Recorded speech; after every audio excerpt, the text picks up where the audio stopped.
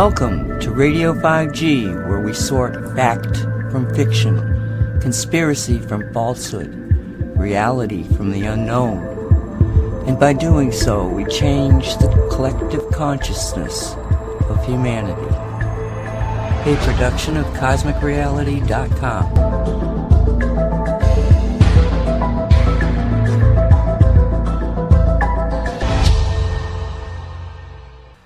Welcome to Radio 5G. It's January 19th, 2022, and my name is Nancy Hopkins. In the second hour, Mark Joseph will be joining me.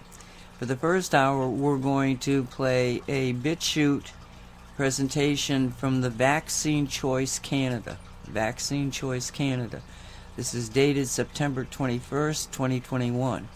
And the title of it is Arthur Firstenberg, How EMF and 5G Negatively Affect All Life on Earth. I will now play the tape, and we'll see you after it. I think you're going to find that it is very informative. Appreciate you being here. See you in an hour.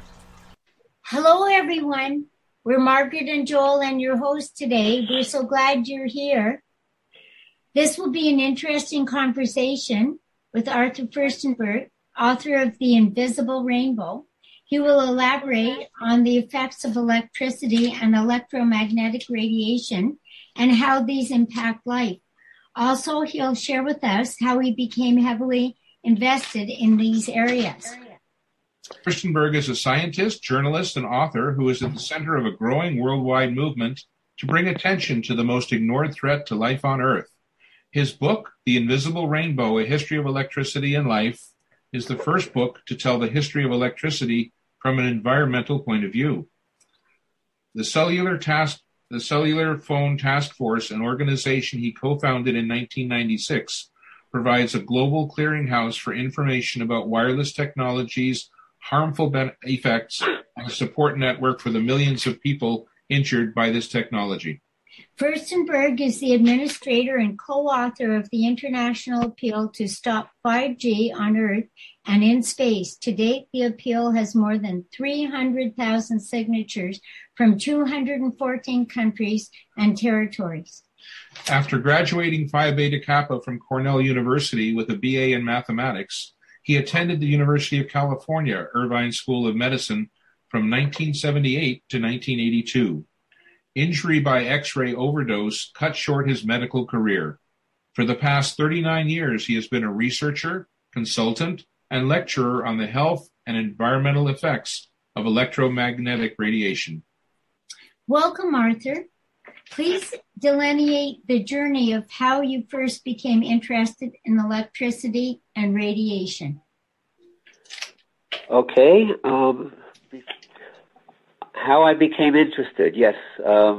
As the introduction indicated, I was injured by X-rays while I was in medical school. And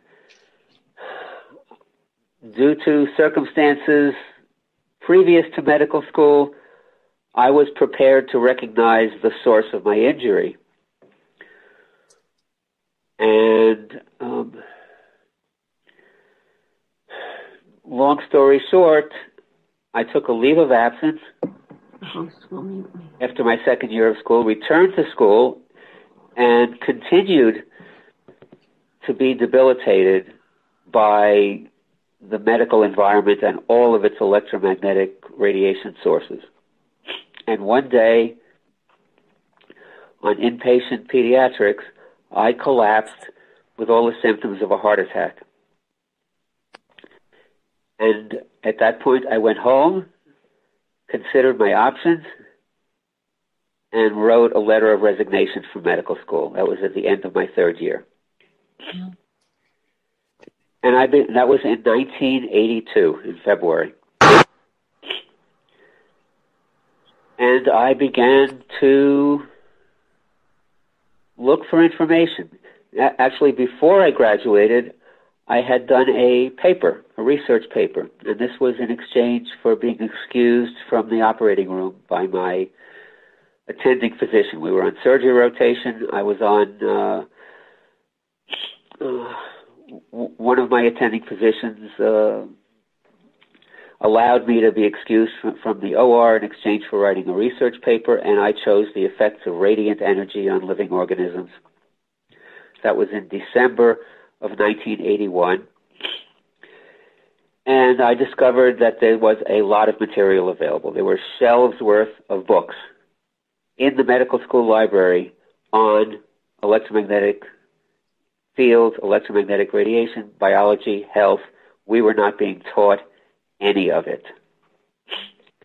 And that was the beginning of my journey. I got in touch with Dr. Robert O. Becker, who subsequently wrote a classic book called The Body Electric.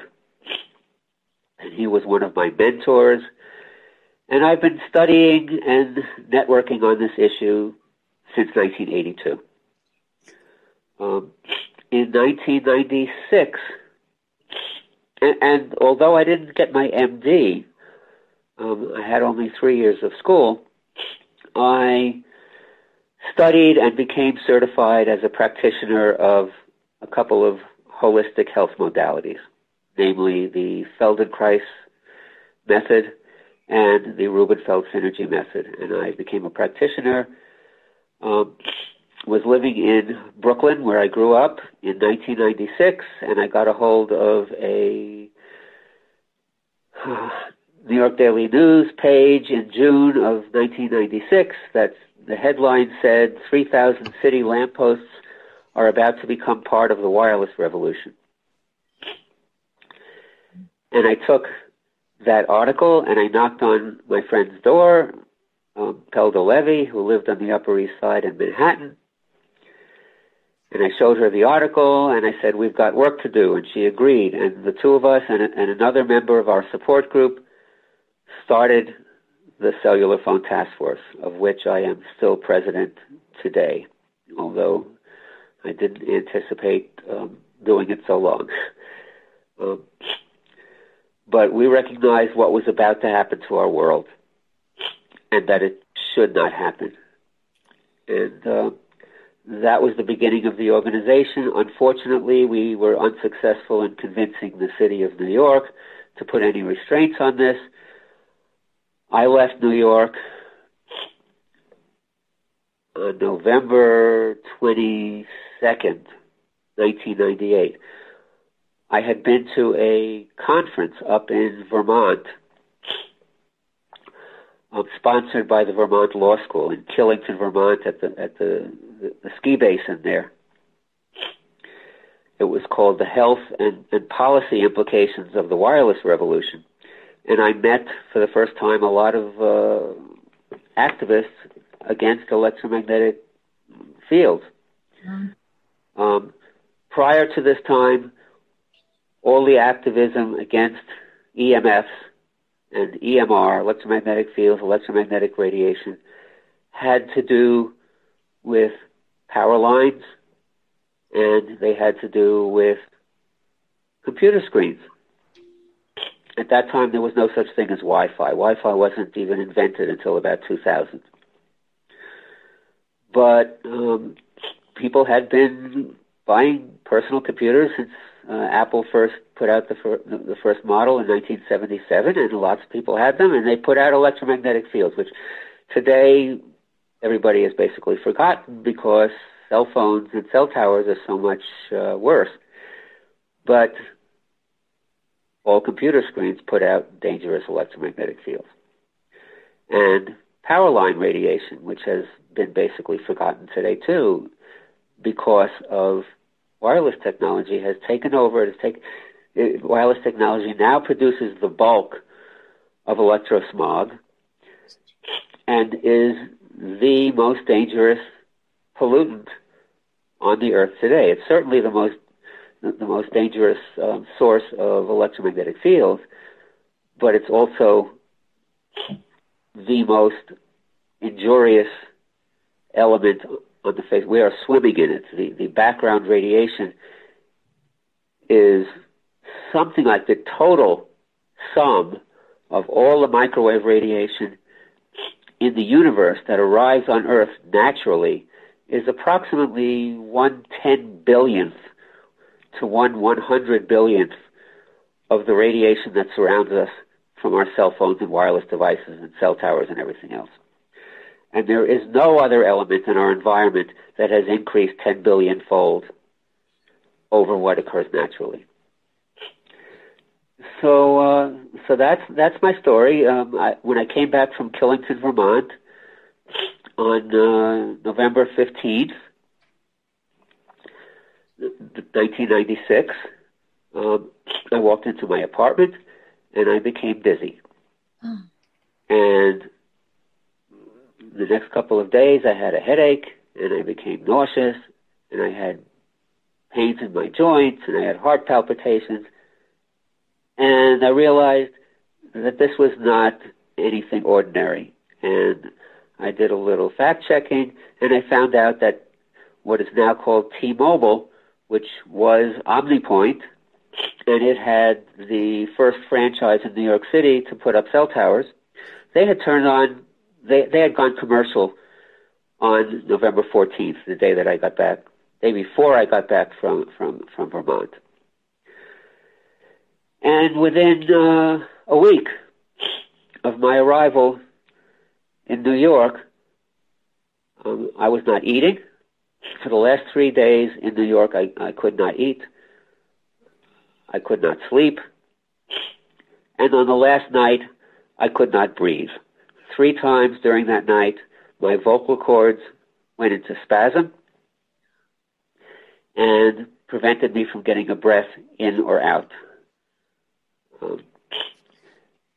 In the morning, I had to scream as hard as I could to force a breath and make my vocal cords let go in order to stay alive. And I grabbed my sleeping bag in the morning,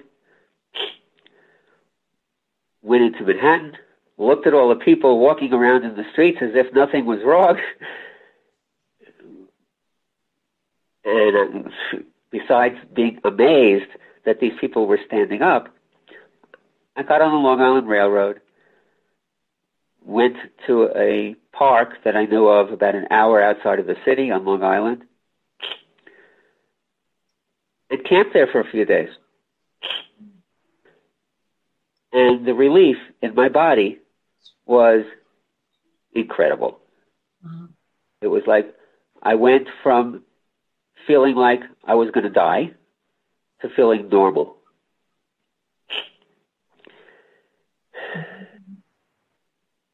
And I have not been back to New York City since that day in 1996. I moved upstate to Norwich, New York, where there were no cell towers yet. Oh, the other thing that I did is while I was in Norwich, I moved into a motel. I lived in a motel in Norwich for 2 years. Mm. And I communicated with Pelda, and she also got the hell out of New York City. And she went up to Connecticut temporarily. She ended up moving back later. And the organization that we started kept going in New York, and I kept in touch with them. It came down to meetings, but I never spent another night in New York. And we put an ad, a classified ad, in a free weekly newspaper that you could pick up on the newsstands in the streets, saying, if you have been ill with any of the following since about November 15th, 1996, we need to hear from you. And we listed all the symptoms: nausea, headache, dizziness, heart palpitations, joint pains, pressure behind the eyes, swollen throat, puffy lips, the whole flu-like symptoms. We got calls, hundreds of calls, and that was the base of the original cellular phone task force, which continues today, and some of those people I'm still in touch with. And they were all kinds of people who, on or about November 15th, 1996, had woken up thinking they were having a stroke, a heart attack, or a nervous breakdown, and they were very grateful to find out they were, or they were going crazy. They were having a nervous breakdown, and they were very glad to find out what was doing this to them and that they were not alone. And they were poor people, rich people, of every race, of both sexes. It didn't matter.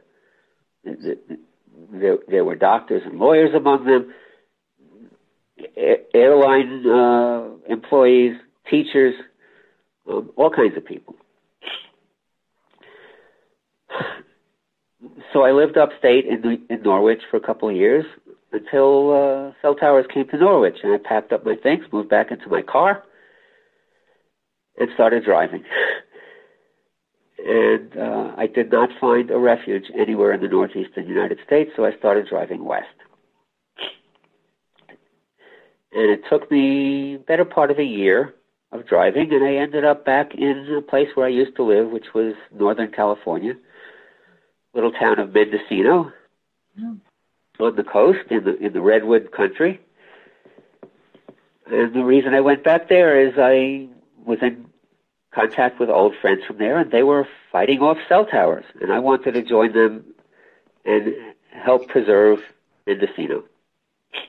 So I arrived there in 1999, lived there basically till 2004. We lost the fight. I went back in my car. A friend here in Santa Fe, New Mexico, had an extra room for rent. She said, why don't you come try it out? I said, Santa Fe's a city. You got cell towers. You're crazy. I'm not going to come. And she said, what do you have to lose? And I looked at my situation. I was living in my car. I said, you're right. So I came here, tried it out. Lo and behold, I didn't feel the cell towers here. So I've stayed. And I've stayed since 2004. And I discovered the reason that I don't feel the cell towers is because the earth underneath me here in Santa Fe is so highly conductive. There is a science called magnetotellurics. And in this scientific field, it's a determination of the conductivity of the ground, among other things. They want to discover, this is done wherever they prospect for minerals or for oil and gas.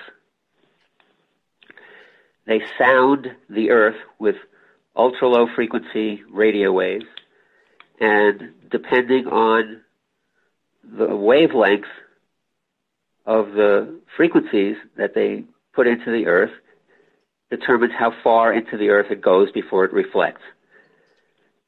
And the properties of the reflected wave tell them the conductivity of that layer of the earth, and the conductivity of that layer of the earth tells them what minerals they are likely to find down there. So it turns out that the Espanola Basin, where Santa Fe is located, has a higher conductivity from the surface all the way down to mid-mantle, which is about 150 miles deep, has a higher conductivity than most other places on the earth.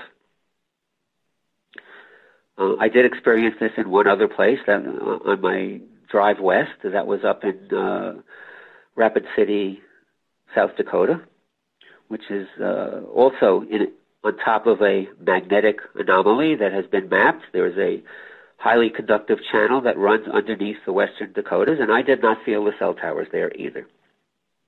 And that's why I'm here. So that is, in short and in long, my background. I have never touched a cell phone in my life. We named our organization the Cellular Phone Task Force because we realized what was about to happen and that the driving force behind it all was going to be the cell phone. They were going to sell cell phones to every man, woman, and child, and that was going to drive all the rest of the technology. So that's what we named our organization. That is what is, in my opinion, destroying our planet faster than anything else.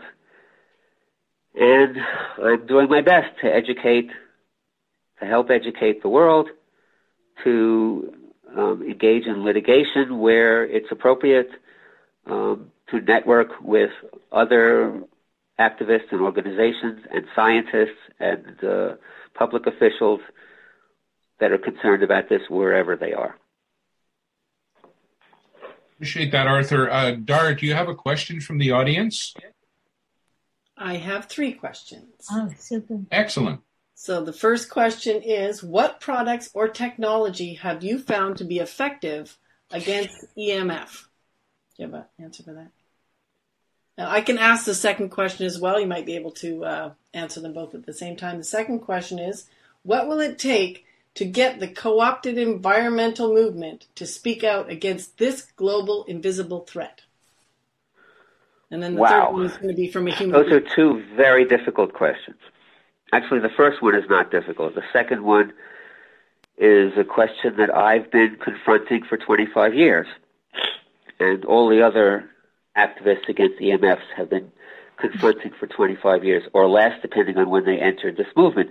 The rest of the environmental community does not want to know about this problem. What products are effective, it depends on what kind of EMFs you're talking about. If you're talking about your cell phone, there is no product that will protect you against it.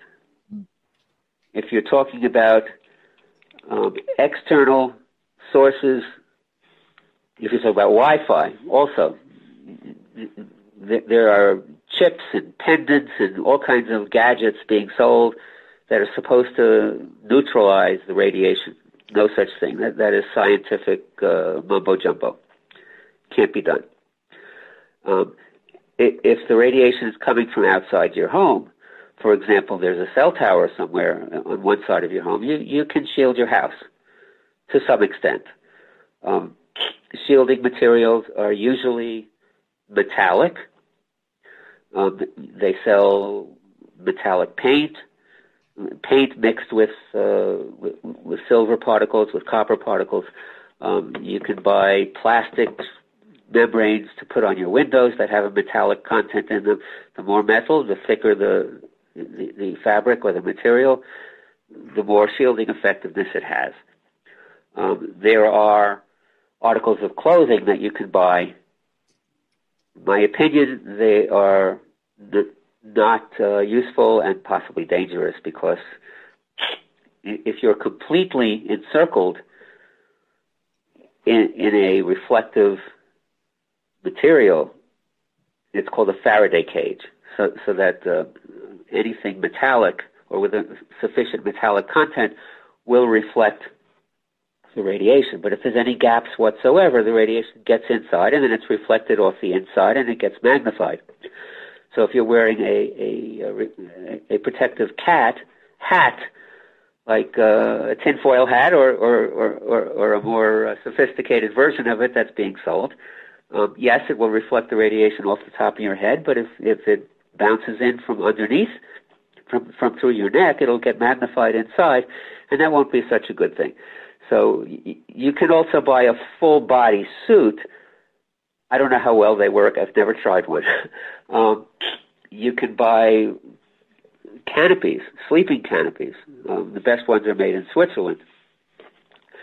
And this is also, it's a version of a Faraday cage. It's a fabric woven with silver fibers, and keeps out a good amount of the radiation if it's used properly. The problem is it cuts you off also from some of the Earth's beneficial electromagnetic fields, which are necessary for health, and it reflects your own body's electromagnetic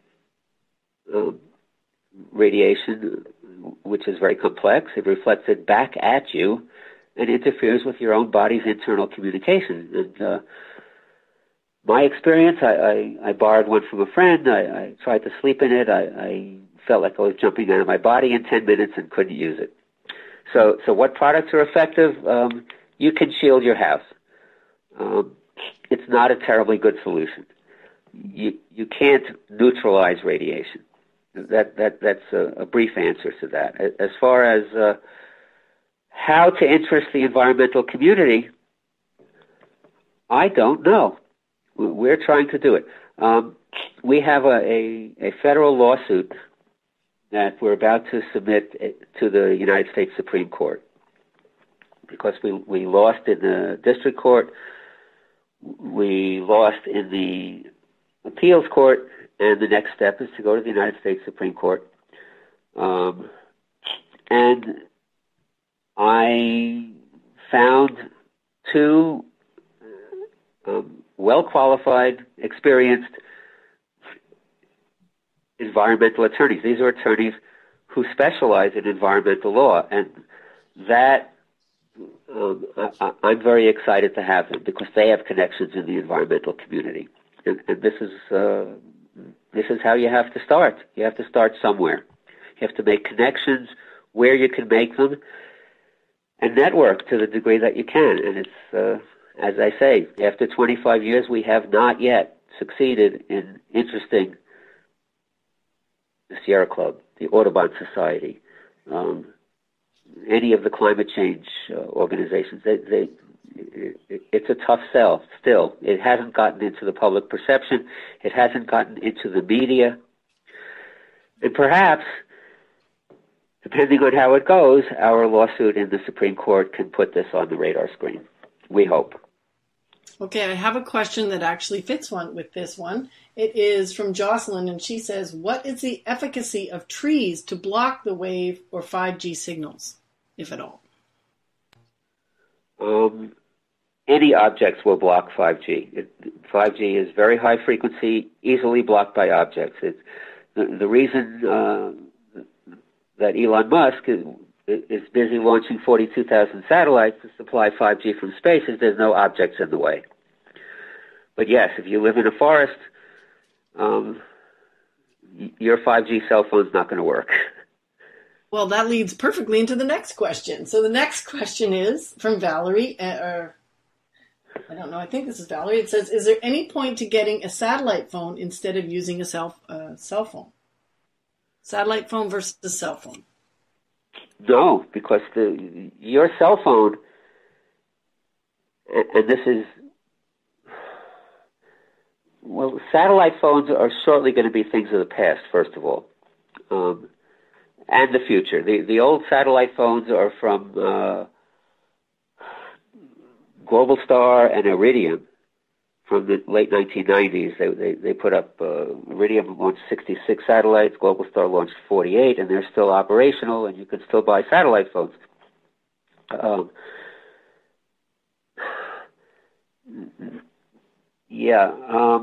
Those phones are very powerful. They are more powerful than other cell phones of their time. 5G phones, unfortunately, are going to be that powerful. So we're going from the frying pan into the fire by going into 5G. The FCC has raised their limits for the effective radiated power of a cell phone at those frequencies from 2 watts to 20 watts. So that's actually going to be more powerful than anything else. And all the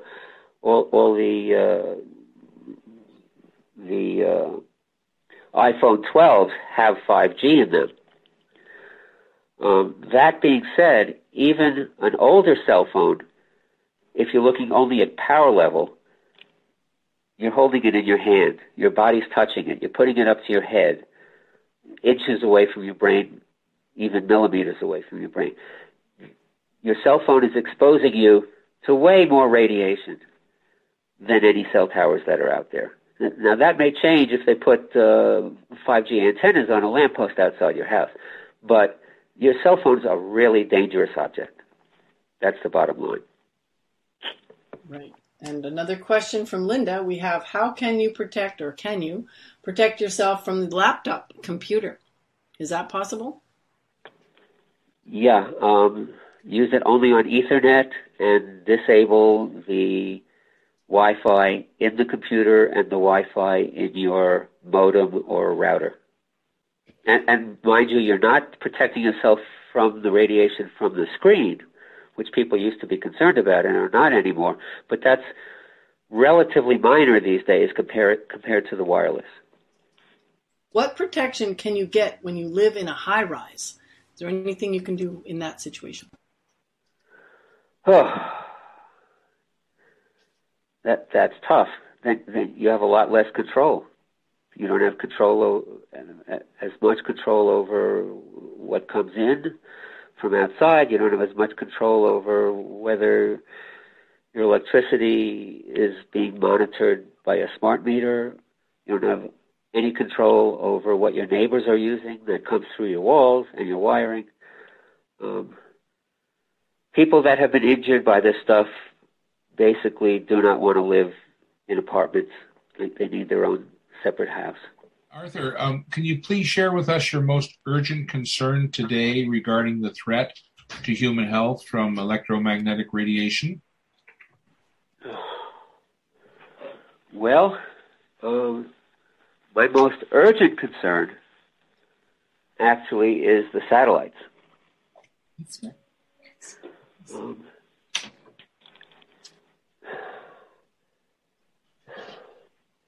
And there's very few people that are looking at that. The satellite, the concern is not the direct radiation from satellite to Earth. That is relatively small compared to what you're going to get from an antenna on a lamppost outside your window. The radiation from 300 miles away is very small. That being said, it's not zero. Those antennas are going to be broadcasting as much as 1 million watts. It's just by the time it gets to the Earth, the power level here on the Earth is much reduced. But we are electromagnetic beings, and this is what I first learned from Dr. Robert Becker, and I recommend everybody to get his book as well as mine. His was written in 1985. It's called The Body Electric. We are electromagnetic beings. Our cells communicate with each other electrically. Our nervous system is an electric system. Our heart is an electric system. The electron transport system in the mitochondria of our cells is responsible for metabolism. You interfere with metabolism, you cause diabetes and heart disease and cancer.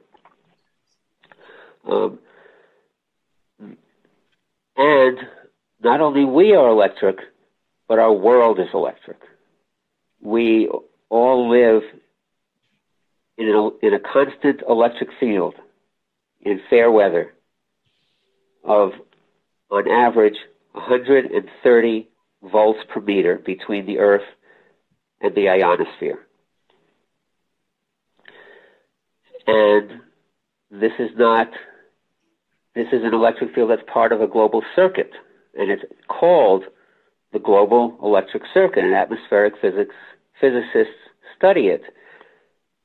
Thunderstorms reverse the polarity and complete the circuit. So you have a circuit that runs from sky to earth, and runs courses through the earth beneath everybody's feet, the earth and the oceans and wherever.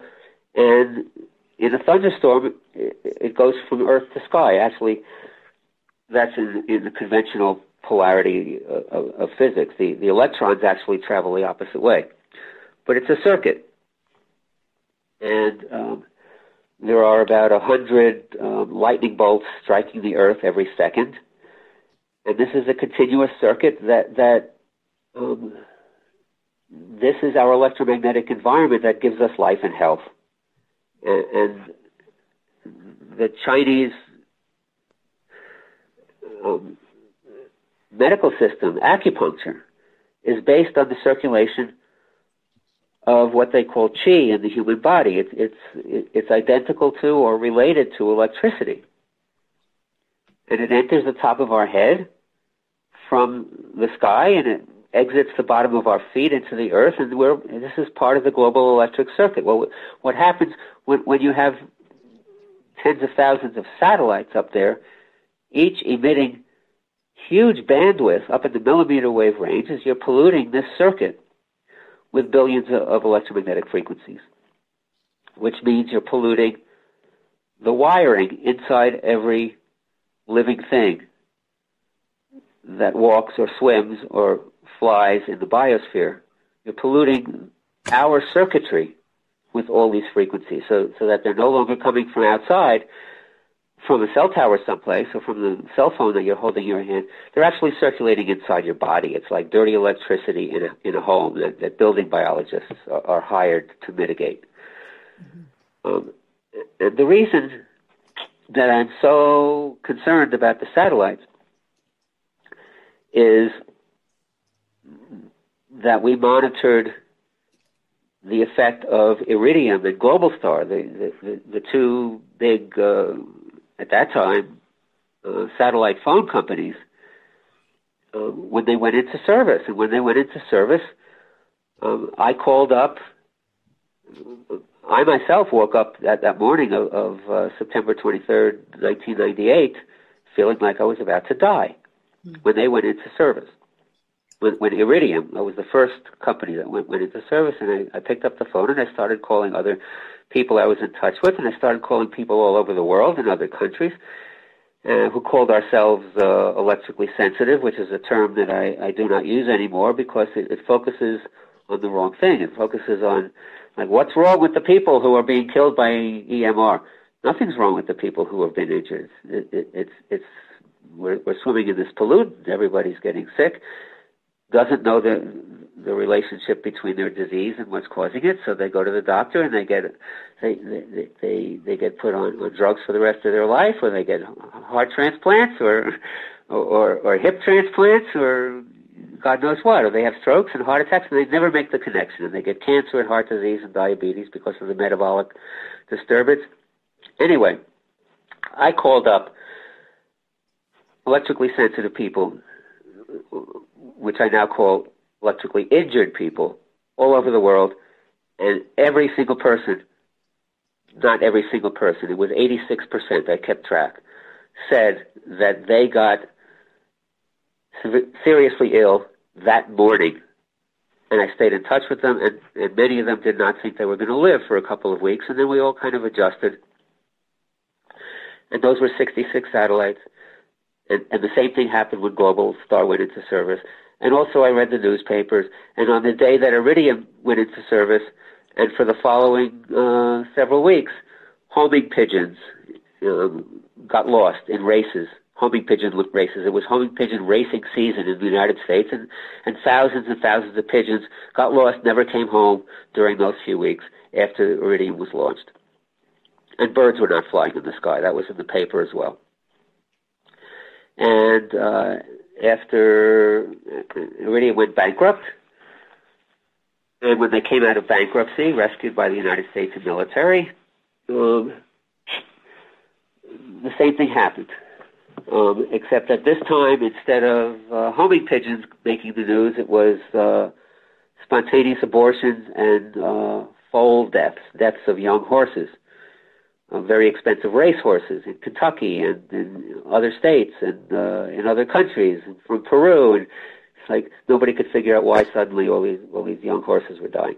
Anyway, I started to make the connection, and I started to follow what was happening in satellites, and basically those are the only two low-orbit satellite systems to date until Elon Musk. And he's using a very different frequency range, so we don't know exactly what the implications of that are. It has seemed, from the feedback that I've been getting all over the world, that every time his system goes into another phase of its operation, there's a lot of symptoms and illness being reported to me among people and animals all over the world. And there is a woman, a scientist in Norway, who is collaborating with me on a paper that we plan to publish, correlating bird deaths and other mass animal mortalities, but a lot of birds in various parts of the planet that have also coincided, not only just with people, with some of these escalations in particularly satellite launches, that Musk is launching 60 satellites at a time. We haven't proven it yet. We're not all dead. It remains to be seen whether these super high frequencies are more tolerable than the low frequencies that Iridium and Globalstar were using. But I'm in great trepidation of what happens when Starlink goes commercial. And to me, this is the most frightening thing that's happening on the planet right now. The escalation into 5G is the other thing. It's like, and it's not just Musk satellites, because there are companies that are planning to give us 5G from drones, and there are companies that are planning to give us 5G from balloons, and there's all sorts of schemes about how to give us 5G from in different ways. And satellites or not, it's going to destroy life on Earth, and it already has to a large degree. We are already we already have very few insects left compared to what we had a few decades ago. We already have mass losses of birds all over the planet. We already have mass losses of bats all over the planet. Frogs, amphibians have been going extinct more than any other species, any other family of animals. And in large part, this is due to the electromagnetic soup that is escalating, and nobody's looking at it. I reached out to the Xerces Society, and because they deal with insects, and I sent them some of the scientific literature, and they're not interested. That was one of the first questions, is like, how do we interest the climate change people? I don't know. How do we interest the insect people? I'm going to keep trying, but there's a blind spot. They would rather put radio tags on the bees and the butterflies than do anything else. And the same with the birds, and the same with the whales and the animals. It's like, you're injuring these animals by doing that. We should be protecting them from it. So it's a big challenge. Okay, well, while you were answering those questions, we got quite a few more questions. Some of them you did answer. I'm going to read them all just in case, because I've been reading and haven't been 100% listening to what you've said. So if there's anything you need to fill the gaps, please do that. And just enjoy a little break while I read you the questions. If you want to jot down the questions while I'm speaking them, that would probably be helpful. Okay. So, and then if there's a yes or no question, just say yes or no. So the first question from Heather says, does aluminum siding on your house have any protection? That's kind of a yes or no question. The answer is yes. Okay. Paul asks, I and many others I know experienced intense influenza between October 2019 and December 2019. Is there any connection between influenza, EMFs, and the 5G networks that were switched on in late 2019? If so, can you explain this connection? Is there a connection with COVID-19 symptoms? Wow, that's a big question.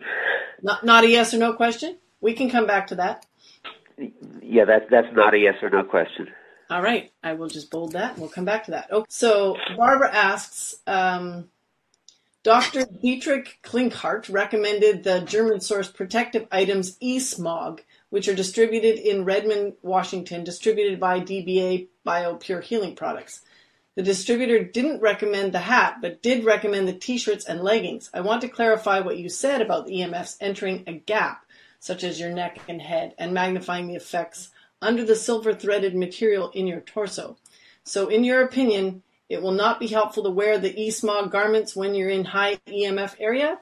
And they're asking... In my opinion, EMFs will still get in under the leggings for your ankles. It will get in potentially between your shirt and the leggings, unless you wear them both and tuck it in good. Mm-hmm. It's not 100%. Some people use them, and some people, that's the only way they're able to get out of society. So my general advice for these things is, yes, these are real shielding products. They tend to be expensive. Mm-hmm. Try them. If it works, use it. Right. If it doesn't work, don't use it. If it makes you feel worse, absolutely don't use it. Okay, great. Next question from Daniel. Have you looked into the possible connection between graphene oxide in vaccines and the consequences in relation to EMF, especially 5G-based frequencies?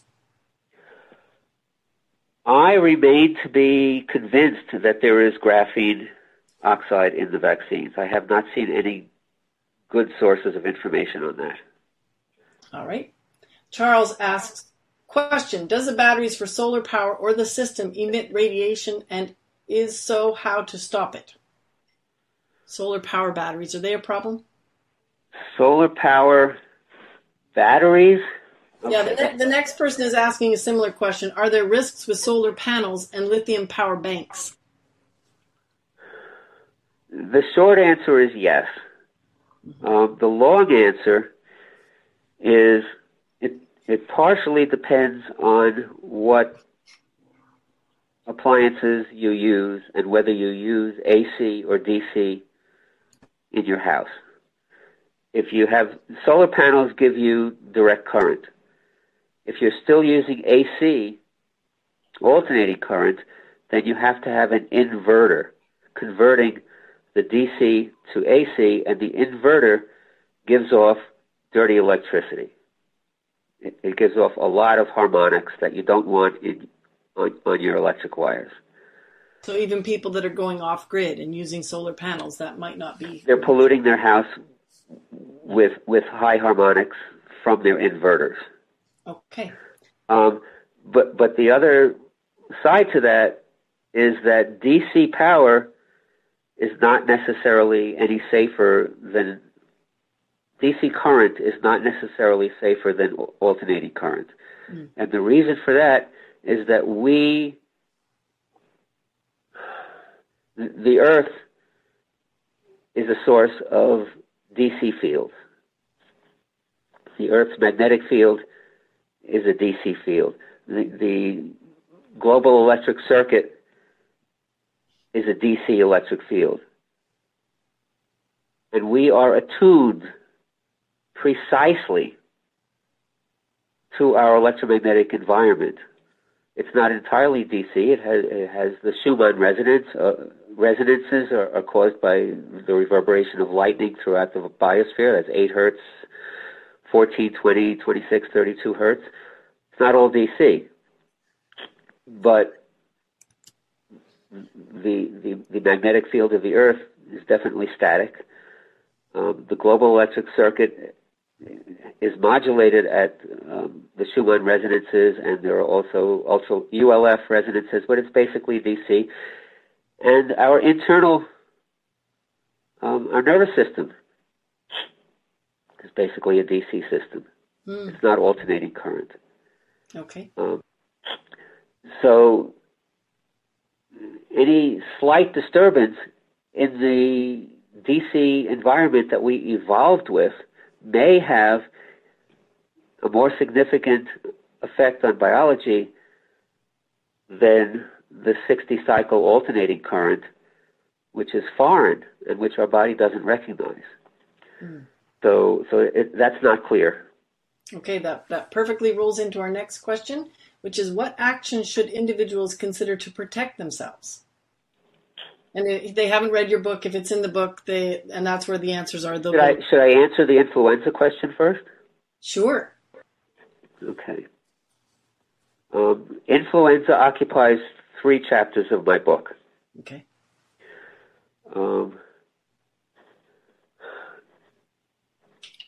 Basically, my conclusion is that influenza is an electric disease. In my book, I call it acute electrical illness. What we know today as influenza did not exist before alternating current, which began globally in 1889. And in 1889, this Earth was hit by a massive pandemic of influenza that lasted 4 years. Mm. And it was seen in the middle of Africa, where nobody had seen influenza ever in their memory. And even in the United States, there had not been influenza since the 1850s. And in the United Kingdom, there had not been influenza since the 1870s. It was a sporadic disease. People who have studied it have found a correlation with sunspots. So a lot of people have speculated that it had something to do with electricity. And when I looked into it, it absolutely did. That the pandemic of 1889 was triggered by the onset of AC electricity in this world. The Spanish influenza of 1918 was the beginning of radio, which the United States brought into World War II in a big way when it entered the war. And the 1956 pandemic happened at the same time as the massive rollout of civil defense radar systems, largely by the United States. 1968 Hong Kong flu happened at the same time as the launch of the first constellation of military satellites into space. Alterations of the Earth's electromagnetic environment have caused influenza. Influenza is an electrical, in my opinion, is an electrical disturbance of the body. And I review the literature from 1918 in my book, where researchers in Boston tried their damnedest to prove that influenza was contagious, and they couldn't. They got sick and dying influenza patients in hospitals, and they took 100 healthy volunteers, and 25 at a time. And the first 25, they took secretions from sick influenza patients in different stages of the disease, and they swabbed their throats and their noses, and they put these secretions into the noses and throats and eyeballs of 25 healthy volunteers. Not a single one got sick. And then they took blood from influenza patients and they injected it into healthy volunteers, and nobody got sick. And then they had healthy patients stand nose to nose with sick influenza patients in bed in the hospital and had talked for 5 minutes. And then the influenza patient coughed 5 times into the face, and while the healthy person was deliberately breathing in, nobody got sick. So they were puzzled, to say the least. Yes, there is an influenza virus. No, it does not cause influenza. Influenza is a set of symptoms that is the manifestation of an severe electrical disturbance of the body. Going to COVID-19, we don't know everything. What we do know is that 5G was rolled out officially in Wuhan, China, 2 weeks before the first COVID-19 cases were identified. 5G was officially turned on in New York City 2 weeks before the pandemic hit New York City in early 2020. 5G was on board the Diamond Princess cruise ship, which was one of the first couple of cruise ships that ever had 5G antennas on board. So there's a correlation there. When I looked at it back then, I thought, it sure looks like COVID-19 is a horrible disease. It looks like it's not the same at all as influenza. Why? Because influenza, the worst pandemics of it, the 1889 pandemic, the 1918, and some of the ones since, the influenza strikes mostly healthy young adults, spares old people, spares very young children. COVID-19 didn't seem to affect healthy young adults. It seemed to affect mostly the elderly. So that was a big difference. The symptoms were different.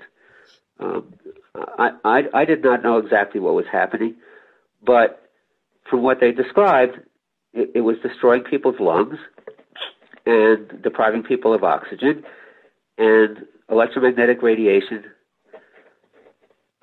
interferes with metabolism, which essentially it's starving your cells of oxygen. So you starve your lungs of oxygen.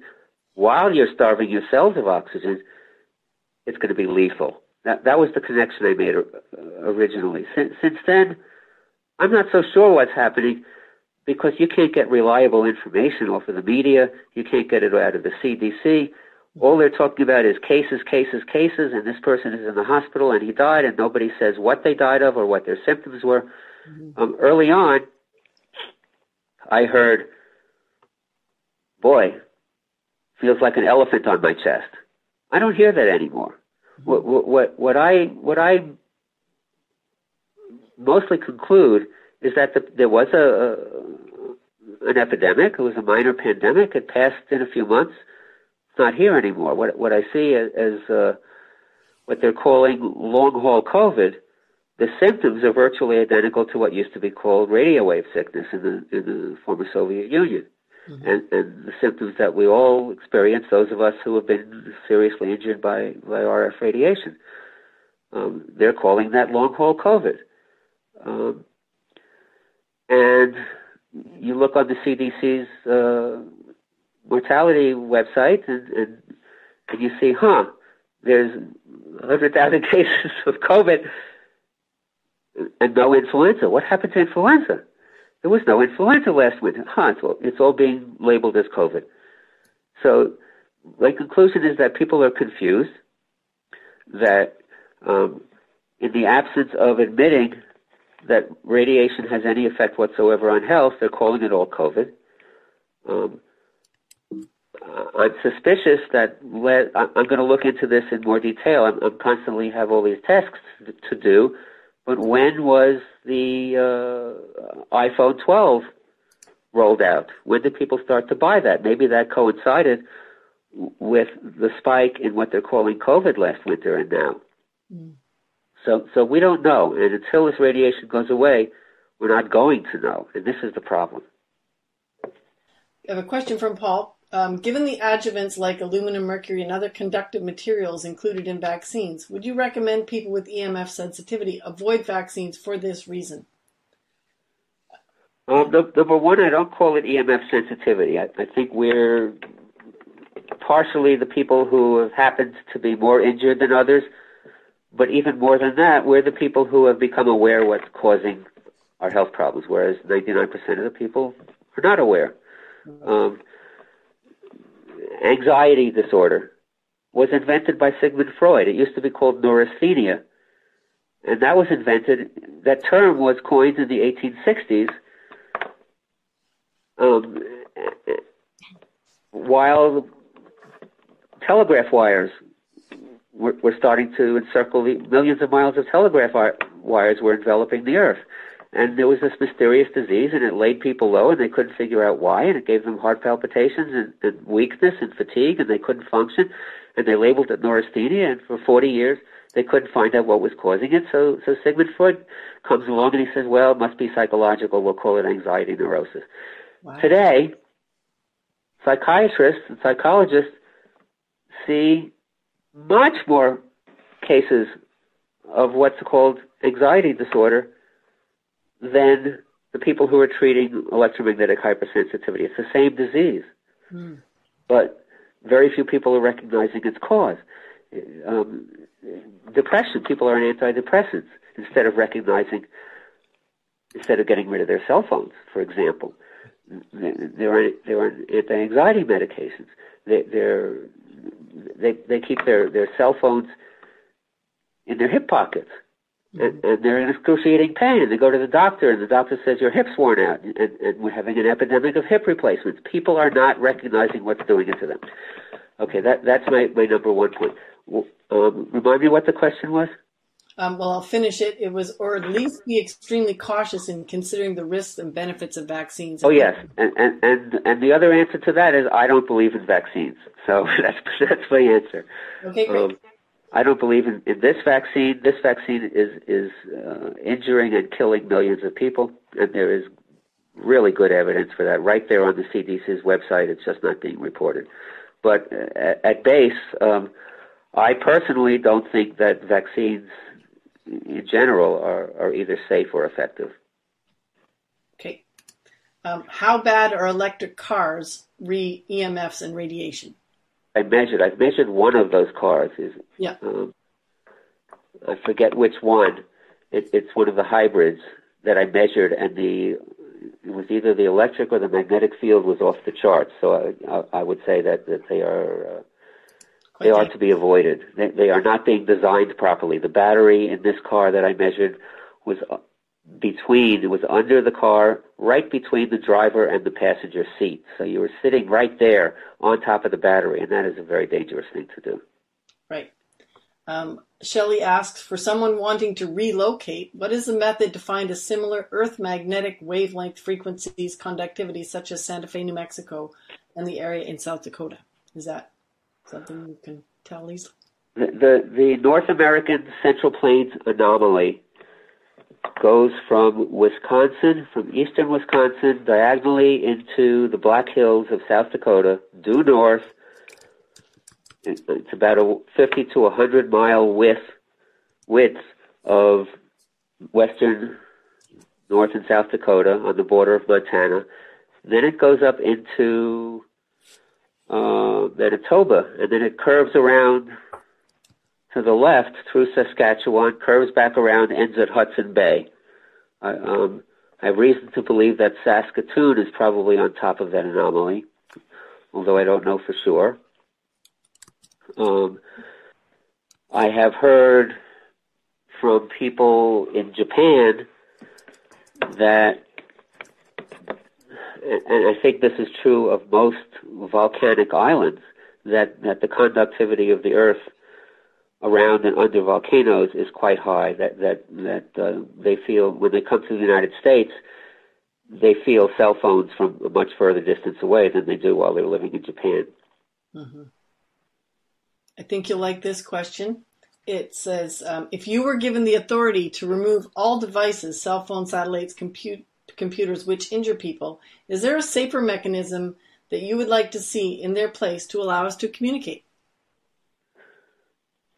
Yeah, wired telephones are safer than wireless telephones. Mm-hmm. True landline telephones. Wired computers are safer than wireless computers. Mm-hmm. And all other wireless technology is not necessary. Right. Okay, question from Richard. EMFs affect everyone, but are there certain people, perhaps, with some sort of comorbidity that would be more affected by EMFs, such as cardiac issues or COPD? I would say that those are more a result of EMFs than the cause. Right. What we had, for example, and this was well documented in 1918 during the Spanish influenza, is that the people that were most affected by the Spanish flu were the healthiest young adults. And the healthier they were, the more likely they were to be hospitalized and die. And the sicker they were, the less likely they were to get influenza. So there's not a correlation with comorbidities, at least with influenza. Wow. Okay. Next question from Robert is, what is happening with 6G developments, and when do we have to worry about the implementation of this frequency? Oh, wow. Yeah, I sent out a newsletter about that last month. There is an incredible amount of activity in universities and by governments and telecommunications companies and everybody involved all over the world in developing 6G. The basic difference being that it's an even higher frequency, and it can even accommodate a greater bandwidth, and it can. And they're talking about, the Internet of living things. They want to connect us all and put chips in everybody and everything, and everything's going to be connected. We're going to have robots running the world, and it's going to be a crazy world. They're talking about 10 years from now, target 2030. Mm-hmm. The amount of activity that I'm seeing happening, developing this stuff, I wouldn't be surprised if it was a lot faster than that. Wow. If we live so long. Right. And I say that deliberately, if we live so long, because the radiation is killing us faster than anybody could believe. And thank you so much, Dar. What a great job you've done. We just want to ask you, Arthur, are there any books on the horizon for you? Are you working on any, or any in the near future you're planning? Besides The Invisible Rainbow? Yeah. Just wondering. Oof. I am contemplating. I don't know if... I am contemplating. There was a book I wrote that I completed in 1994 called The Earth and I. And that was a culmination of 3 years of research into the root causes of our environmental problems. In other words, the Earth and I. Who am I as a human being that my species can do this to the Earth? How can this possibly happen? So I looked into it all. And I studied the history of the whole development of technology and all of the major aspects of civilization, economics and warfare and slavery and technology, overpopulation. And I just went back and looked at my manuscript. I was unable to publish it in those days. And I looked at my manuscript, and most of it is timeless. Some of it has to be updated. And I think it's super important. And I may approach my publisher and ask them if they're interested. Wow. Wow, that's amazing. Interesting conversation. Thank you so much for this. I appreciate that. Okay, all the questions handled there, Darlene? Yeah. There is one more. I don't know if it's kind of well, I'll ask it. John asks, with much greater electrical and wireless radiation today than in 2018, why don't we see many more deaths today? Is it because... Who says we don't? Because we don't. That's a good answer. I think it's since 2018 that the average American lifespan has started to decline for the first time ever.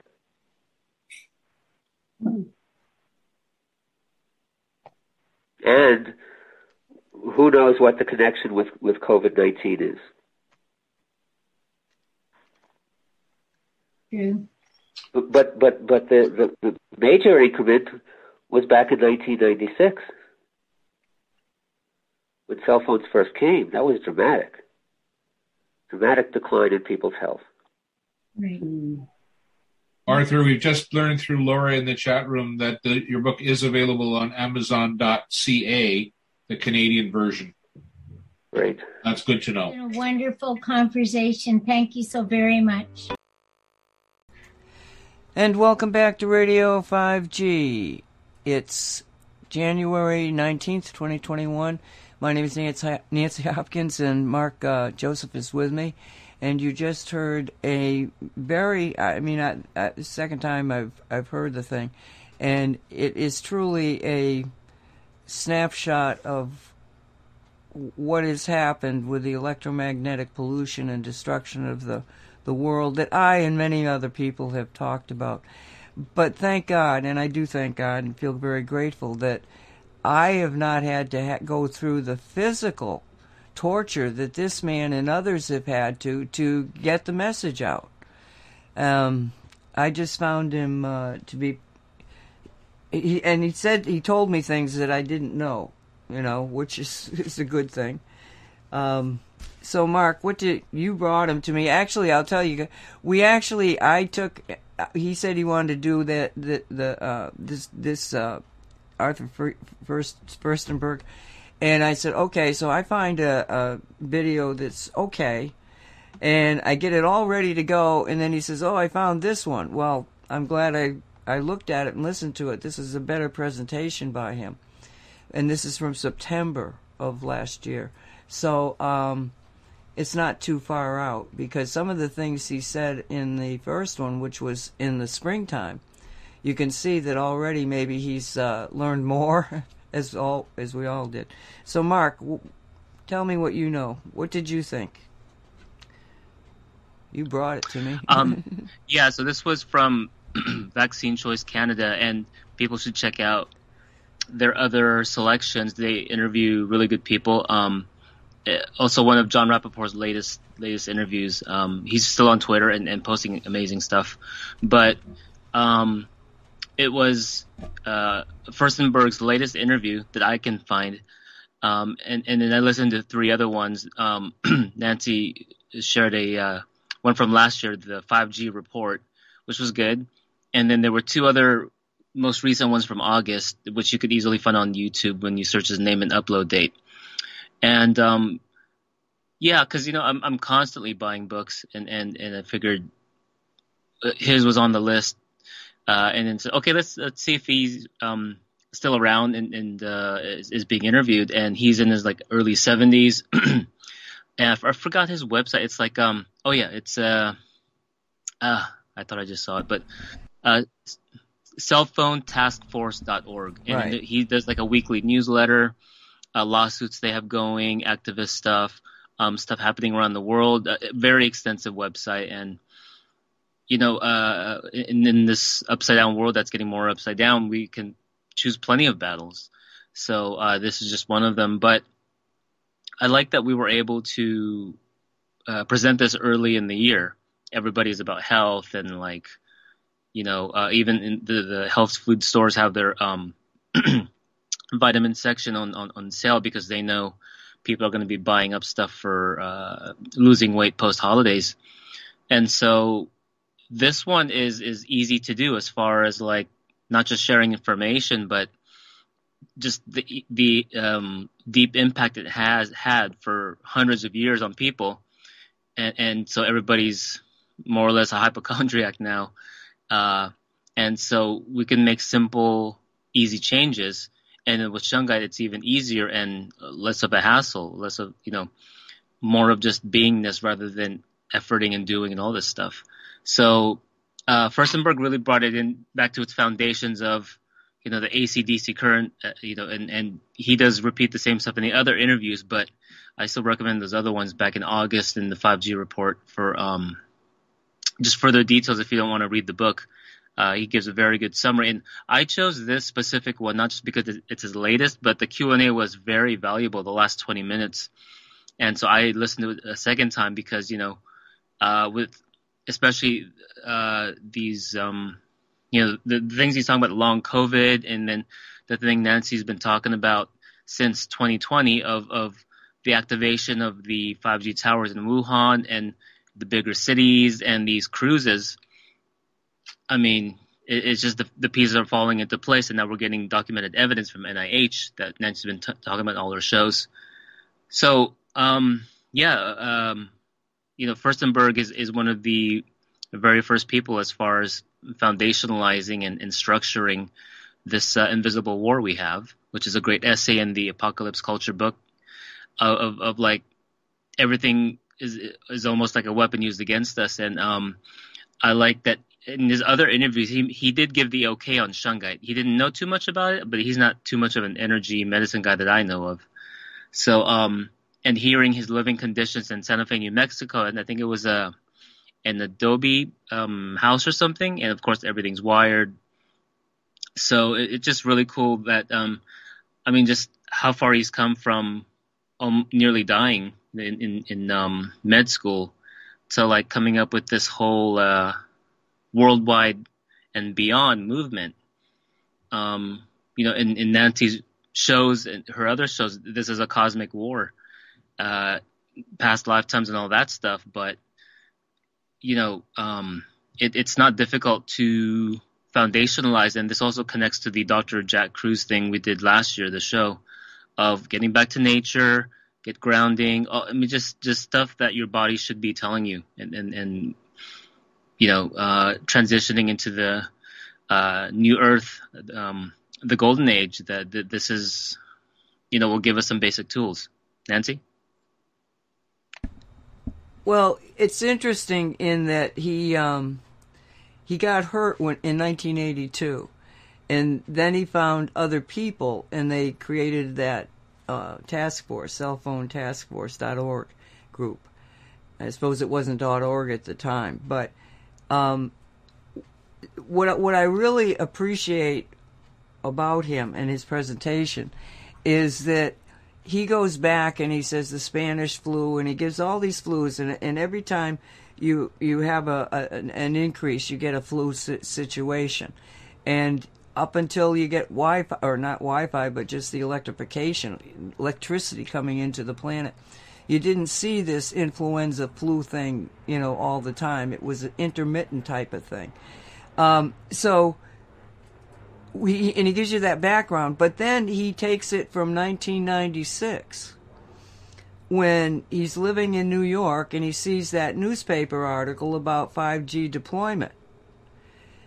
And so he reaches out to this organization and he says, because he had such an intense reaction to the fact that they turned the damn thing on.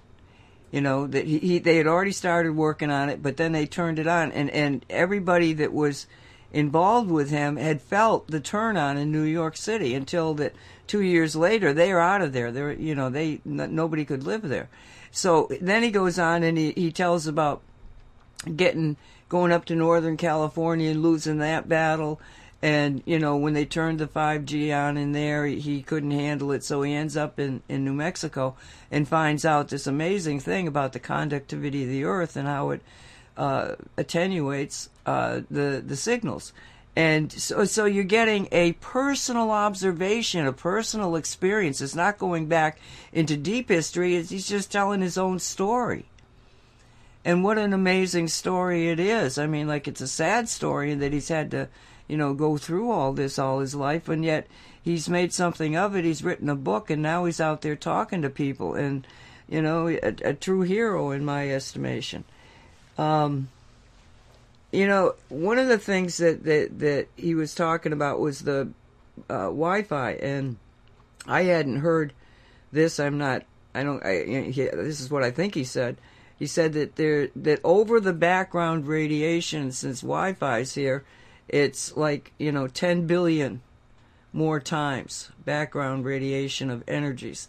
And yes, he touches on the sixth extinction event where all the microorganisms and the birds and everything else are dying off, and that, this is to be honest with you, in certain ways, we at least got a year or so of shutdown type of thing. It slowed down a little bit because the telecommunications systems weren't being used like they were, and there was pollution changes, so you had a little reprieve there for the environment. But the whole 5G and the satellites and everything, if we don't get a handle on this, we're doomed.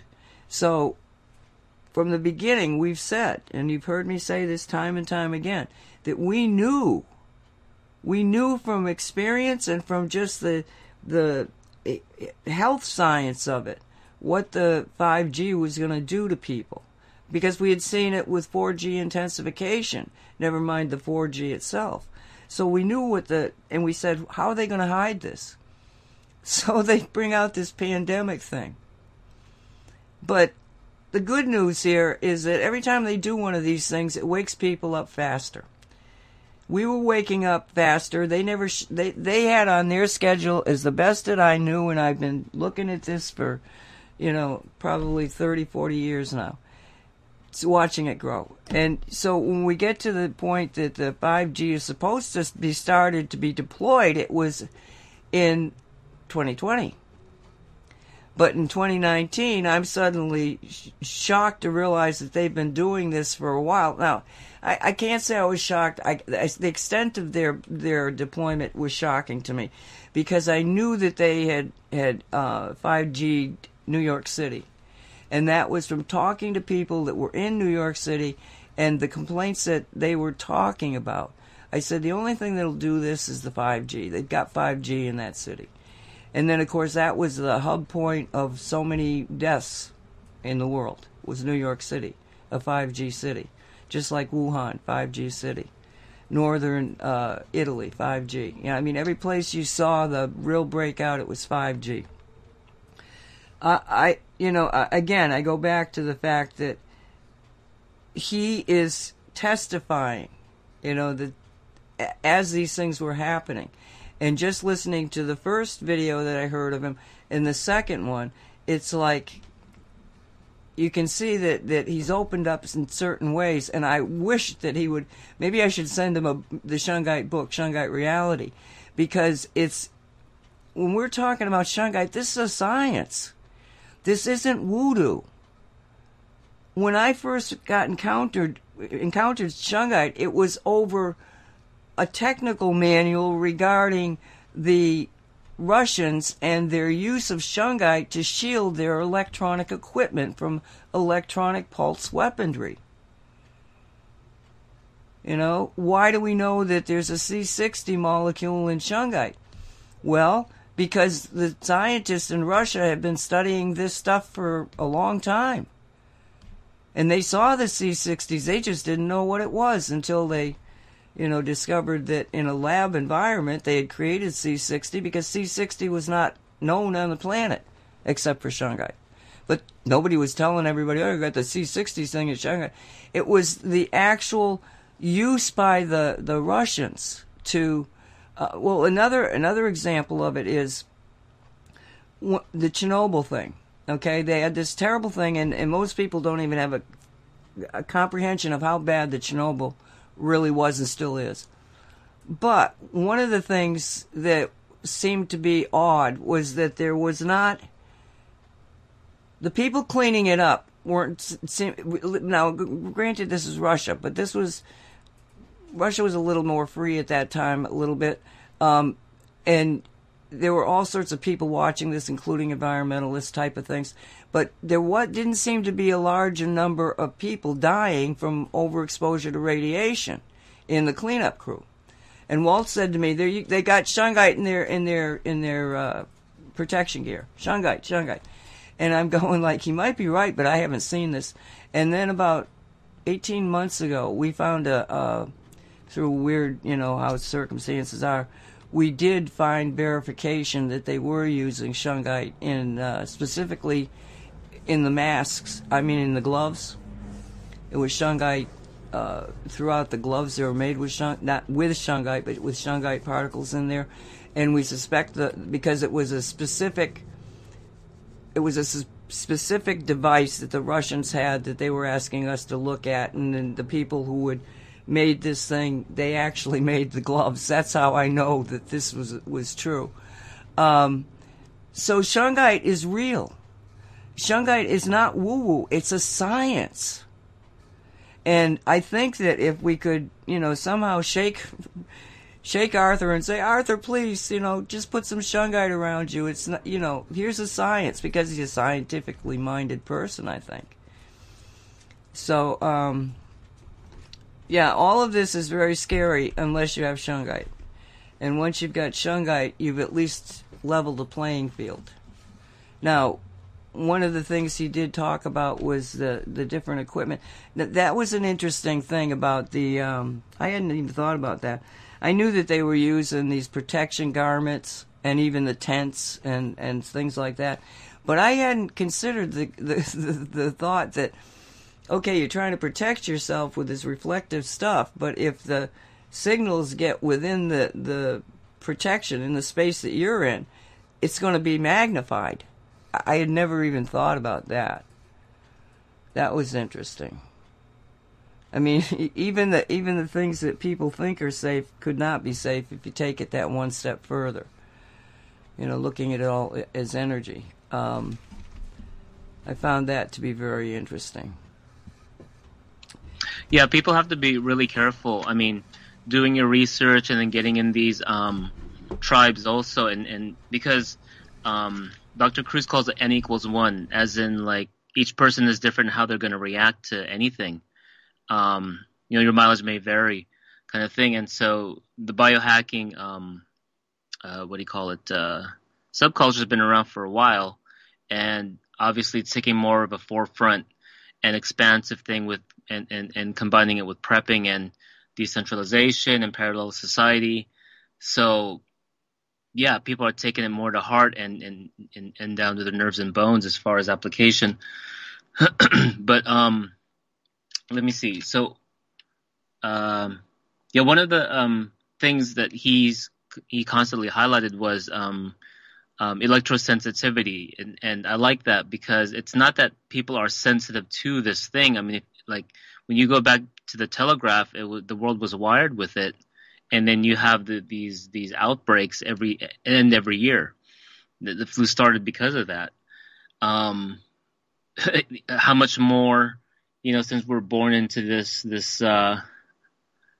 electrical soup that doesn't compatibilize with our body, except maybe for those who have the Russian black rock on them all the time, and they've had that for hundreds of years. So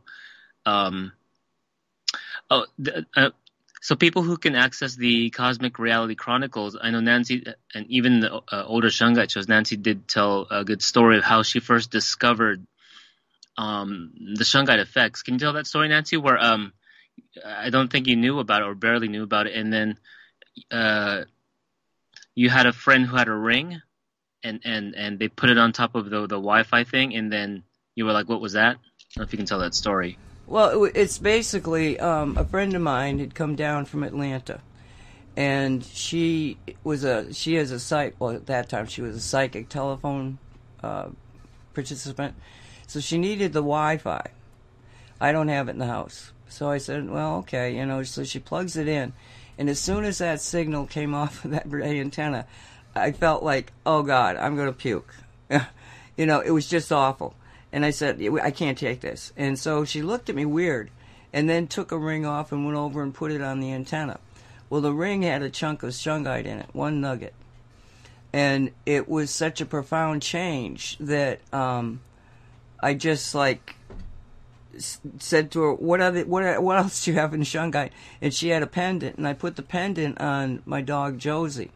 And Josie was 48 hours from dying. I lost a lot of dogs. I know what this is. And I put it on her collar. And the next morning she was so good I actually forgot to give her medication. And she lived another, I think it was like 9 months, in fairly good health. She just was an old dog and she just wore out, But we had a lot of reports of animals responding very positively to that.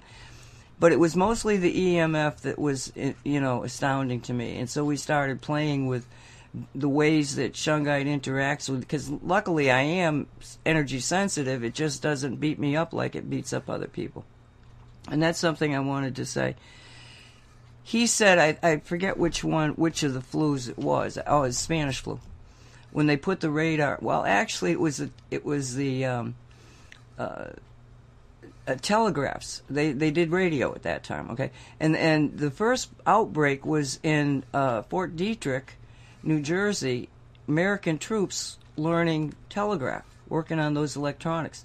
Those were the first people that came down with the Spanish flu, and then they sent them off to the front, and other people caught it, so they thought that, those people transmitted it. And yet there has been study after study, and they have never ever been able to prove that you catch a flu from somebody else. It's not contagious. I know they say that, but they've never been able to prove that. Okay? And this is one of the real angsty things that's all involved in this, is they've never proved contagious. So, but he points out that in the Spanish flu, when you've got the first, and then you had the World War I, and you had a lot of radios and stuff. So that was, I think of it as the radio systems coming online, including the telegraph and that sort of thing, that actually gave people the symptoms of a flu, which they called the Spanish flu. And he points out that the people who did not get hurt were the elderly. Okay? And that it seemed to only, that it was the healthy people that were being affected by that. And I think that's one of those data skews, in that who were you actually seeing get it? The people, the young people, the healthy people, the soldiers that were around this electronic equipment. The elderly, they're not around that shit. Okay? So now, why do we have this COVID thing that seems to be attacking the elderly, but not the young people? Well, electromagnetic damage is... you don't get hit with a signal and then the signal is just gone. This stuff builds up in your body. It does minuscule damage to you. And he points out correctly the mitochondria and the metabolism connection, where, all of this radiation is causing your metabolism to shut down, which causes problems with diabetes and cancers and heart disease and everything else that you see predominantly growing after we start electrifying the world. So what I'm saying is that the elderly, like myself, we have lived in this, and we were born into this system, as were the young people. But we've been taking this accumulated radiation into our bodies much longer. So if it was a flu thing, why isn't it the younger people are not catching it? They haven't told you that. Why not? Because they haven't got the oversaturation like the elderly have. And plus you put the elderly in areas where they've got intensified 4G, probably, maybe 5G. More of it. You go to the hospital. Why do you keep getting sicker in the hospital? Because you're in a 5G environment. I mean, when you look at it from energy and you look at it from those standpoints, you can see that the whole thing is linked. And there's an amazing... somebody sent it to me in my phone. And it was this RN who's going through this long list of, I've never seen this happen before. And the basic thing is that nobody has ever seen a vaccination that didn't protect you from what you're vaccinated for. And you can transmit it. That's not a vaccination. There's so much BS involved in all of this that the average person just listening to the media, even talented RNs who are thinking that the others are just nuts, they're only looking at what the programming wants you to look at. They're not looking outside the box. And yet this woman was an RN and she said, item after item, I have never seen anything like this before. So what is this? And she said, this is BS. This is a story that doesn't hold water. My translation of it. So, there are people out there all over the world that are seeing it. Are we seeing it in time? That's the question. But I say yes, because we got the shungite. And we've talked about how shungite, according to geometric measurements, changed the field of the 5G signals in antennas that were down the street from CAT. So we got this other situation in that when we talk about attenuation of the signal, we do attenuate it. The signals are damaging because they're running, they're spinning in the opposite direction that your cells are spinning. And it's a more powerful signal. Your cells get weak, they die. They're not going to reverse. Maybe they do reverse. I don't know. Maybe they do reverse because we do see indications in the blood that once the blood starts to change its rotation, somebody's got cancer. I don't know if many people know about that. I knew about that about 40 years ago from a doctor that proved it. Of course, he was being ostracized and shut down. He was a European doctor. But when we have this situation of the amount of energy that is around us, it's also affecting, as he points out, we're being affected by environmental changes that are changing the structure of the electromagnetic fields that we exist in. So there's no way that you're going to get away from the amount of signaling out there. But if you can use shungite to attenuate it so it at least is rotating compatible with your body, the way your body and all life wants to rotate, at least you've got a chance. But you still have to be aware that the amount of radiation, even though it's more compatible now, it's compatible, biocompatible with you, the amount of radiation that's around you is not natural and is not good. Unless, of course, you shungite the crap out of it, and then you're getting shungite field, and that's probably going to make a positive change in you. I don't know if you want to get into that.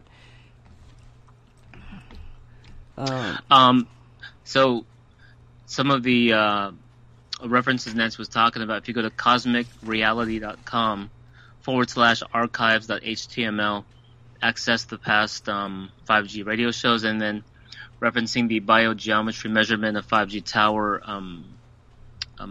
altering the harmful effects.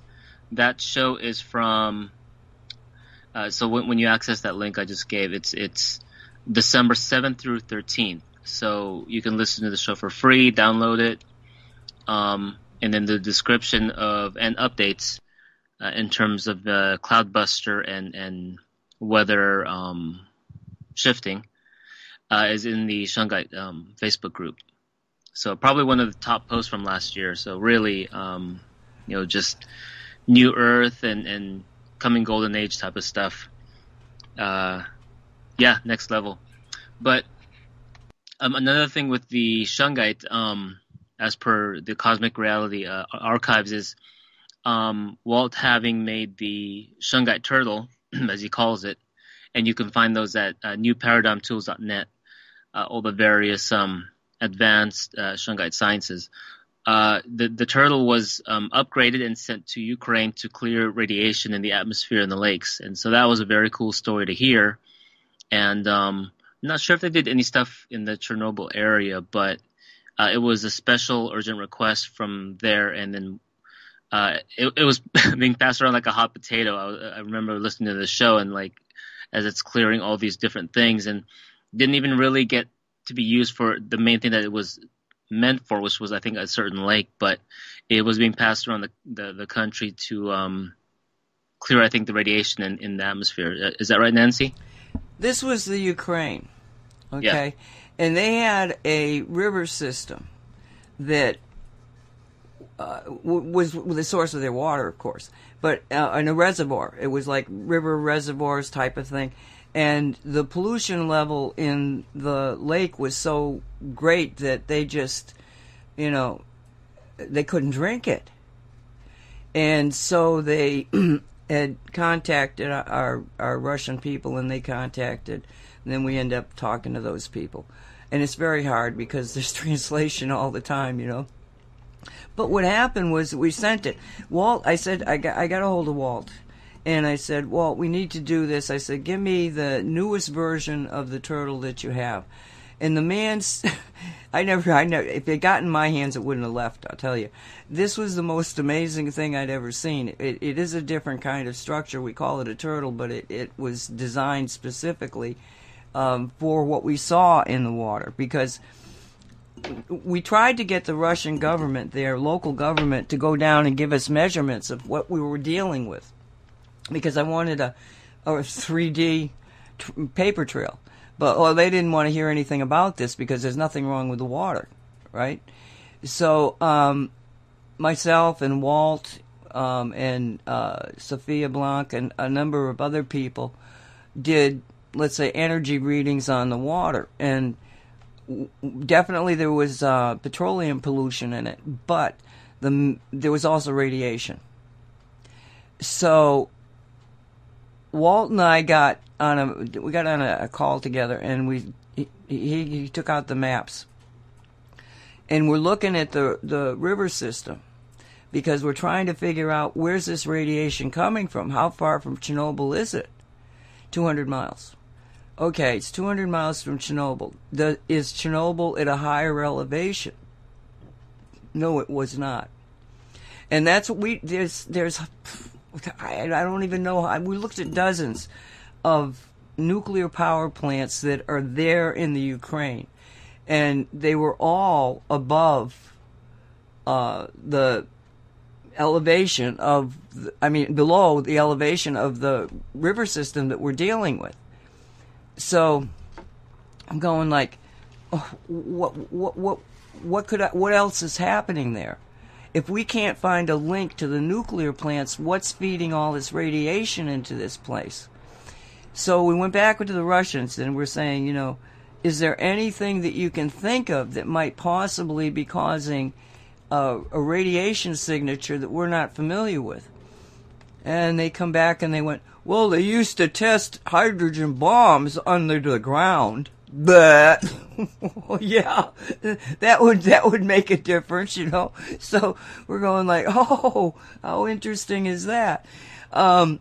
Where it was coming from was not really important, I don't think, in the scheme of things as to what happened. But it did give me a different version of how underground radiation can be so polluting in such a huge area. So he sends directly from himself to the Ukraine. He sends this device. But it was going to take, I don't know, like weeks for it to get there. And so we decided we would turn it on. Now, normally we turn these things off when we send them, ship them.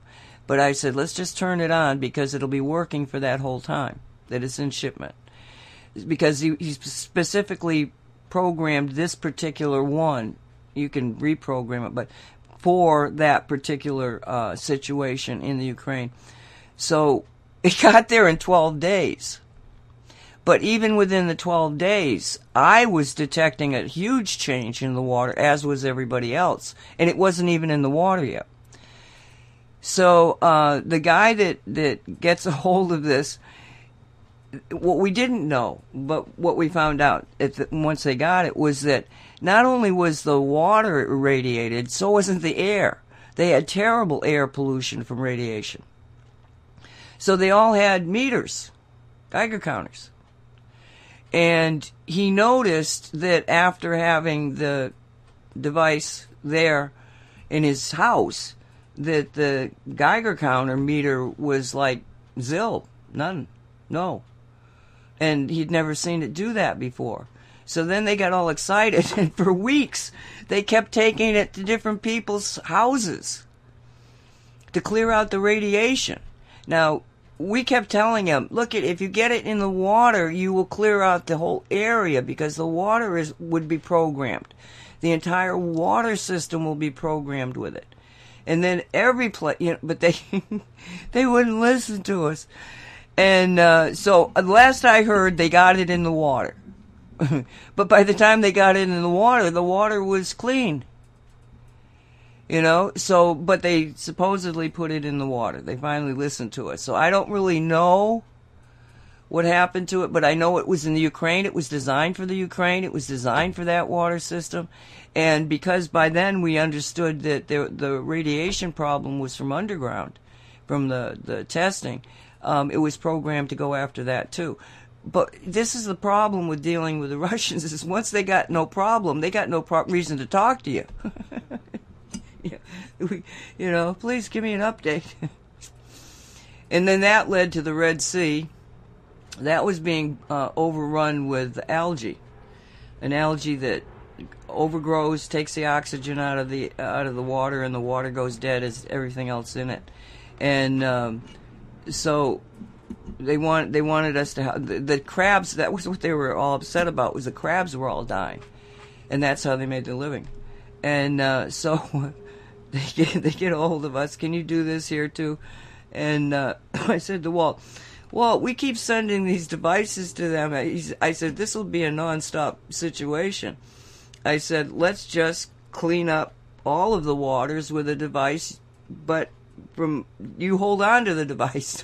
Let's not send it. We can do it remotely. And so that was when we set up this worldwide intention of the device affecting all waters all over the world. And so we did that. And then, excuse me, and then within, I don't think it was more than 10 days, we got a report that the waters were clearing. And shortly after that, they were all excited because they were finding crabs again. But in the meantime, one of our listeners sent a picture, and it's just this beautiful picture of Lake Tahoe.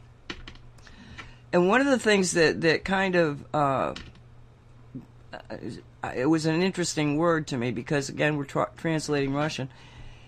But they had said that the Black Sea was now translucent. They used the word translucent as the English translation of whatever they did say. But translucent, I thought it was an interesting word. But then when he sent me the Lake Tahoe picture, if I had to call that water something, I'd say it was translucent. And I wrote him back, and because all he said was he posted it, and he said, "Yes, you," on the Cosmic Shunga. I don't know, one of the groups, Cosmic Reality Group. And so I went back to him and I said, "Are you talking about that this was not looking like this?" And he said, "Oh no, it was heavily polluted." He says, and all the universities, we looked into it a little further, and all the universities were so happy with themselves because whatever they were doing was working. No, you didn't do anything, we did it. So we don't know, but we had somebody who was up there that could see this, could see the change, and then report it. And that's what's so difficult about what we're doing, is that it is anecdotal. But if we don't have the anecdotal information, we have nothing. Because trying to prove all this stuff is, even in the age of information, is virtually impossible. Except for people giving their own experiences. So, I think that's the one you were talking about, yeah? Yeah, so I went into the Facebook Cosmic Reality Group. It's from Fernando. So this was posted July 2019, 22nd. So I brought it back up. Sent you the link there on the Skype chat. I see it. Really cool picture. Yeah, I mean, I was there last year, and it's like, I want to use the word like you know, those gems, the blue gem, sapphire, I guess. It's just like bejeweled. And so I forget, I think it was 2018, 2019 when you guys worked on Tahoe with Walt. And so Natural News did do an article about that, like just how much better, and I sent it back in, what was it, 2019 when I first was talking to you guys. But no, it's amazing. And then now UFOs have been using Tahoe to refuel, I think a year or two ago, these cylindrical looking clouds, and I posted that in the group also. So yeah, Tahoe's a base station for off-worlders.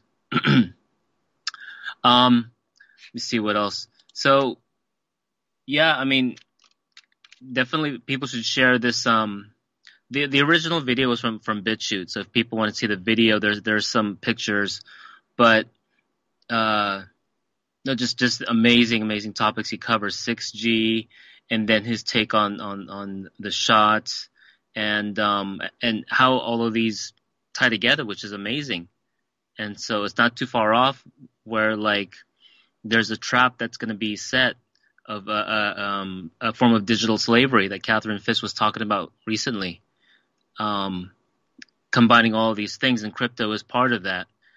I mean, yeah, I do recognize the decentralization aspects of it, but it's a curious, tightrope to walk through. But no, so people can also listen to the Cosmic Reality Chronicles. That's weekly. Nancy does post highlights and different achievements that Walt and her did. But I like last week's Cosmic Reality show and the Shungai show this week too, because I'm wanting Walt to detail about his newest resonator based on the 5-dimensional sun that's supposedly out, and he's going to make that into or has made it into a resonator with the nectar that Nancy's talked about in previous shows. So yeah, a lot of references there. But so the newest resonator was highlighted in last week's Cosmic Reality show at the very last end, like maybe the last 10 minutes.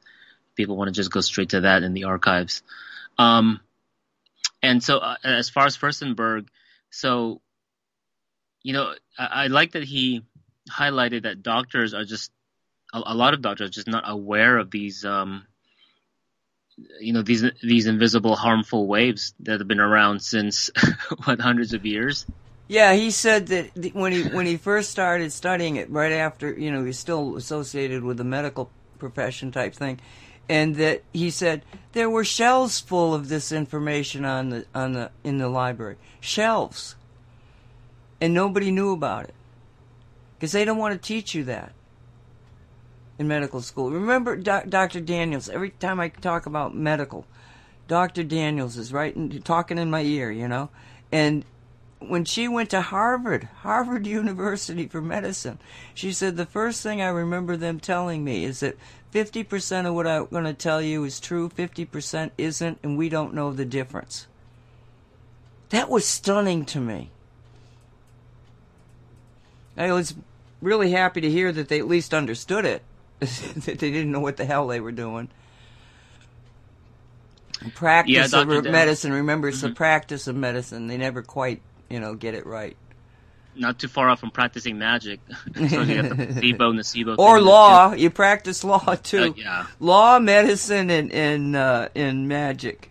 You practice. What a trio that's going to be. Yeah, Dr. Daniels is amazing. She does do a weekly podcast on Vimeo. Check that out. And she was for a while training or apprenticing Dr. Andrew Kaufman, MIT, because she knows these things that people are getting during lockdown, eczema and this or that, you can get these super cheap at the butcher shop. Like for eczema, you just buy cow feet, and that helps with a ton of things. So she has very easy, practical things, super cheap you can get, and you're not told this because they want you to go to the drugstore and whatever. You can't make money off it. Pig brain is another one for a good energy boost, and that's super cheap at the Asian store, the market. Helps against within hours too. She mentioned in her podcast Alzheimer's, I think it was, a turnaround time is within a few days, and then so who thought we're going back to so Jennifer Daniels is talking about a cure for Alzheimer's. I'm not going to use the C word, but it's very effective. The turnaround time for it is within a few days. Any kind of brain issues you have, just pig brain is super cheap, several dollars for a little small plastic container of it at the butcher shop, and then And you're saying that is the pig's feet? Pig brain. Pig brain. Oh God. Yeah, okay. And so the cow feet for eczema, I have that, and then you just get a pressure cooker, and then you basically eat the bones when they're soft enough, and so instead of buying all this collagen BS that's crazy expensive, you just get it straight from the animal. But don't believe me. Listen to the show. What do you happen to know what her website is? I think it's Vitality Capsules. It's not .com. Right. Vitality Cycle, something like that. But if you go to One Radio Network, that podcast, she's done tons of interviews and does a lot of Q&As. And her perspective on the lockdowns and the virus, the germ theory versus terrain theory is amazing also. So, and practical, a lot of easy to use applications. So. Yeah, she's amazing. I'd love to get her back on. One of these days, maybe. Absolutely. I've tried to get a hold of her. She's just, a lot of these people, they just get so busy. This is why I do these kind of shows. We find the best interviews they do that we can find, and then we present them to you without bothering them. Oh, the other thing I wanted to kind of talk about here that is the premier example of how very simple and profound the changes that are needed to make the difference, and that is regarding the people who were being diagnosed with, let's say, sane doctors with EMF damage compared to doctors that were saying, oh, you've only got anxiety disorder. So you've got the same symptoms, but one doctor calls it anxiety disorder, and guess what he gives you? Pharmaceutical drugs. The other one says it's EMF damaged and good luck trying to get out of it. But, you know, I mean, you're not taking chemistry anymore. You're not taking the pharmaceuticals. So when he was discussing this, and I thought about it, and I went, you know, I don't know how many people have normally hip problems, but I do know a lot of people that are having hip problems. And he's saying it's because the cell phone is right in your back pocket over your hip. Whoa. Another thing. Oh, yes. And if you got hip problems, are you carrying your cell phone in your... And if it's doing that to your hips, your bones, what the hell do you think it's doing to the rest of your body? Yeah, he was saying about diabetes, heart disease, and then like one other one that's like, you know, common with Western culture, and again goes back to the EMF thing. So, and then that thing about the anxiety disorder versus EMF what was it comparing damage. it to? EMF Yeah, damage. that was a Freud thing. He said, "Oh, we'll just call it." It's just so flippant about it. Or they'll call it fibromyalgia. I think Yeah, that fibromyalgia is one of those things that is a symptom of EMF poisoning. And so George Carlin called it correctly back in the 80s that this is just guesswork in a white coat. I mean, yes. You know, we know we're multidimensional beings in the multiverse. So you're just going to look at... So, and then I always echo the thing of the astral precedes the physical and the electrical precedes the chemical. So, and then another awesome book he mentioned was Robert O. Becker's The Body Electric. Dr. Cruz mentions that too, because Cruz is about mitochondria, everything, you know, and that goes back to the sun, nature, grounding, all that stuff. So, yeah, it's time to get back to Gaia and Earth and, you know, all that. Yeah. You know, it's not, the fix is not hard. It's just stop what's causing the problem. You know? But he also, that was a fascinating conversation that he had regarding the magnetic anomalies throughout the central kind of section of America. And just as you got online here, I was looking that up. And you can, you know, I just put in magnetic anomalies U.S. I think I said central or something like that. But you can find out, you know, that where he's talking about that you've got, because he rattled off these places, and I was like trying to write it down. I couldn't even write it down, never mind figure out where on the map he was talking. But you can actually look this stuff up.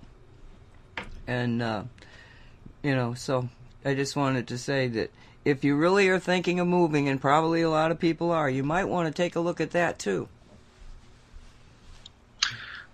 Yeah, there's a whole discussion in that too of everyone migrating to the south, and then you get all of these weather anomalies in the south, and of course all of the DEWs and messed up Frankenshots being all sent to the south, a lot of them.